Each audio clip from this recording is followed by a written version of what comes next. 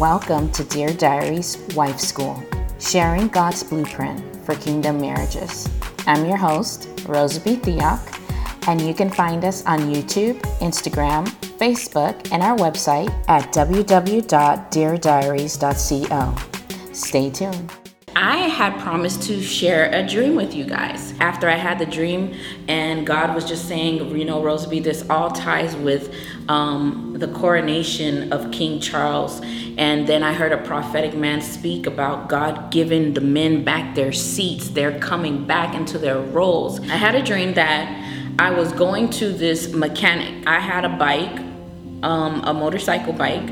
I don't know, what do you call it? A motorcycle that didn't belong to me. As you can see, I don't even know how you call it because I don't ride motorcycles. I'm scared of them. So I was taking to the shop a motorcycle that did not belong to me. It belonged to a man. I was taking it to the shop, trying to explain to the mechanic what was wrong with the bike. Didn't know what was wrong with the bike, but yet I'm there taking the bike to the shop. So I had to call the owner to ask him to tell me what was wrong with the bike so that I can relay it to the mechanic. So I left the bike with the mechanic and I'm with my nephew. So then I walk out of the shop and I see a man, but he looks like Malik Yoba. And I guess for me, Malik Yoba represents a alpha male, a strong man, just a manly man. So that's what Malik Yoba represents to me. And so Malik was saying, he was telling me that he's gotten a promotion and he's a sheriff. And I was like, oh, that's cool, and he was excited about it and stuff. And I was like, yeah, okay, that's nice. He was like, do you want to see the car? And I was like, yeah, sure, show me the car. And now remember my demeanor, because then I'll give you explanation of what God interpreted later on.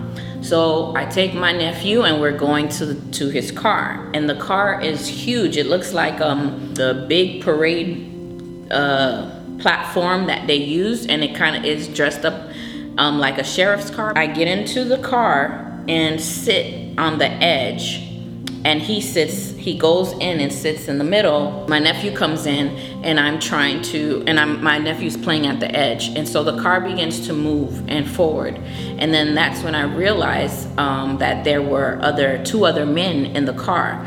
One of the men were TD Jakes and some other guy that I don't know. I saw my nephew at the edge, and it was like a railing, and then there was an opening, and he was by the opening where he could get hurt. And I said, Liam, come. And instead of putting Liam on the inner part, I put Liam on the outer part of the chair, but where the railing was. They're having conversation, and Malik says the car seat is hard like a woman's butt, but he said ASS in the dream. And I was like, hey, whoa, there's a child here. You shouldn't talk like that. And then he gets quiet. He got quiet. And then from then on, he was just like this in the dream, or like this.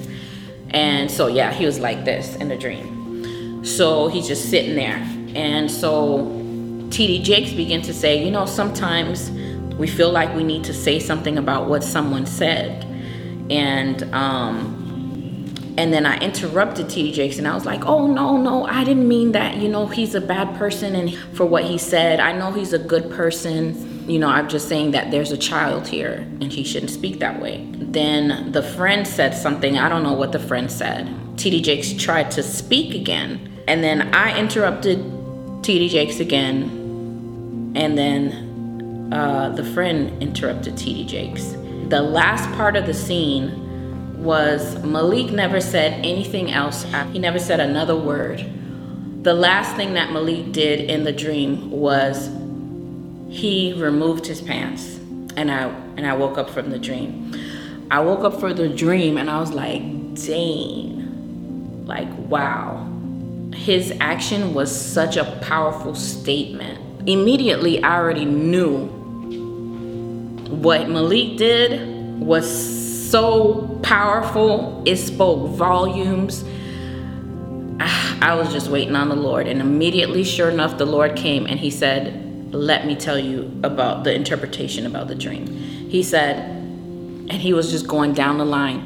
And the Lord said, first of all, you were taking to the shop a role of a man. Like you were taking to the shop. You didn't even know anything about the car, but you wanted to be in control. And so you took the man's vehicle, took it to the shop, and didn't even know what was wrong with it. You couldn't even tell them what was wrong with the car. I mean, with the motorcycle, but you had to call to find out. You were not supposed to be doing that. Then, so that's one. The second thing was Malik came to me to tell him about his promotion. I couldn't even take the time to celebrate him and to praise him for his accomplishment. The Lord said we do not celebrate our men enough for the things that they do, the accomplishments. I was supposed to make that the biggest thing I've ever heard of since sliced bread. I was supposed to wow, my goodness, you are amazing. He said, our men are not celebrated. I didn't even take the time to celebrate him, to acknowledge his accomplishments. I was just like, oh, that's great. And he wanted to show me his car. So I was like, okay, and I just wasn't excited. I wasn't giving him back the energy that he was giving me for his accomplishments. He's like, women, we got to be careful. We got to do better. We got to celebrate them for the things that they do. Celebrate them for going to work. Celebrate them for doing their roles. Moms, we are celebrated all the time for being moms, for raising our children. We don't celebrate our men for being strong, for being the foundation that everybody gets to walk on. That's what they are. They're the foundation, and everybody's walking. My pastor said that. He said we're the foundation of the house, and he's like, nobody's saying, oh wow, what a great foundation. This is sturdy. We don't do that. We celebrate the decor, everything else that the woman has done, the pictures of the children. We celebrate all of that, but we don't celebrate the strength that's holding everything together. That was lesson 2. Number 3, I came into the car and I sat in the most dangerous area and brought the kid to sit down.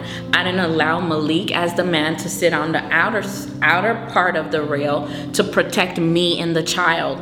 But I thought that I could do a better job, and so I sat on the side of the rail that was opened. So number 4, obviously, correcting the man in front of a child, in front of his peers, and in front of a leader. That's a no-no. Again, God calls us to honor our husbands.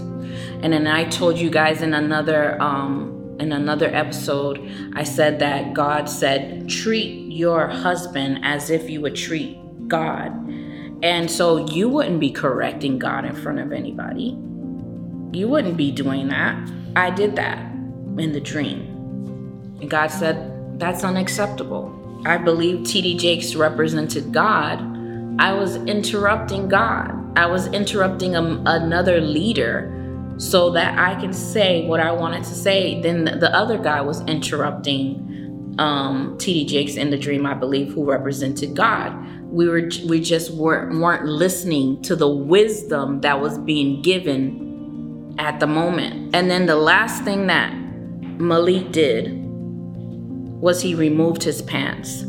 Now there's a saying where they say, who wears the pants in the relationship? And God said, that is a silly thing to say. This is where society has gotten it wrong. I guess you can ask that question for evaluation, but the man always wears the pants. And so when Malik removed it, he made a powerful statement. He said, well, I'm not the man in this relationship. And he removed it. And I was like, dang, wow, that's bad. I woke up knowing that was bad. But Here's another thing, a bonus. When you continue to treat your husband that way, the way I was in the dream, I said to you, Malik stayed silent for the rest of the dream. He didn't continue speaking. You know what he did? And a lot of women don't realize that, especially those who are already in a marriage. Malik withdrew his presence.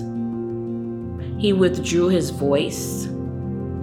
He withdrew his participation. He withdrew his essence. And sometimes you need to ask yourself, where's that husband of mine who used to speak a lot, share his self with me? And if you see him silent and not talking, you have to ask yourself, has my husband removed his essence out of our relationship? I'm telling you, that dream was so powerful. It shook me. And the Lord was just showing me, like, you guys have to be careful. You may not think is not a big deal, but if you want the love that God has for you, you want you want your husband to find himself sharing himself with you and not withdrawing his essence from you, keep honoring him, honor him. And if you have been dishonoring him and doing these things that God had mentioned to me in this dream, repent. Ask God, how can you fix it? Obviously, you know you can fix it by changing the way you speak to him, changing the way or when you speak to him. Make sure it's not in front of a child. Make sure it's not in front of his peers and leader. He's the king of your house. I know you don't like to hear it. That's what the Lord wants. And if you want what the Lord wants, you'll do what the Lord wants. It's God or not God.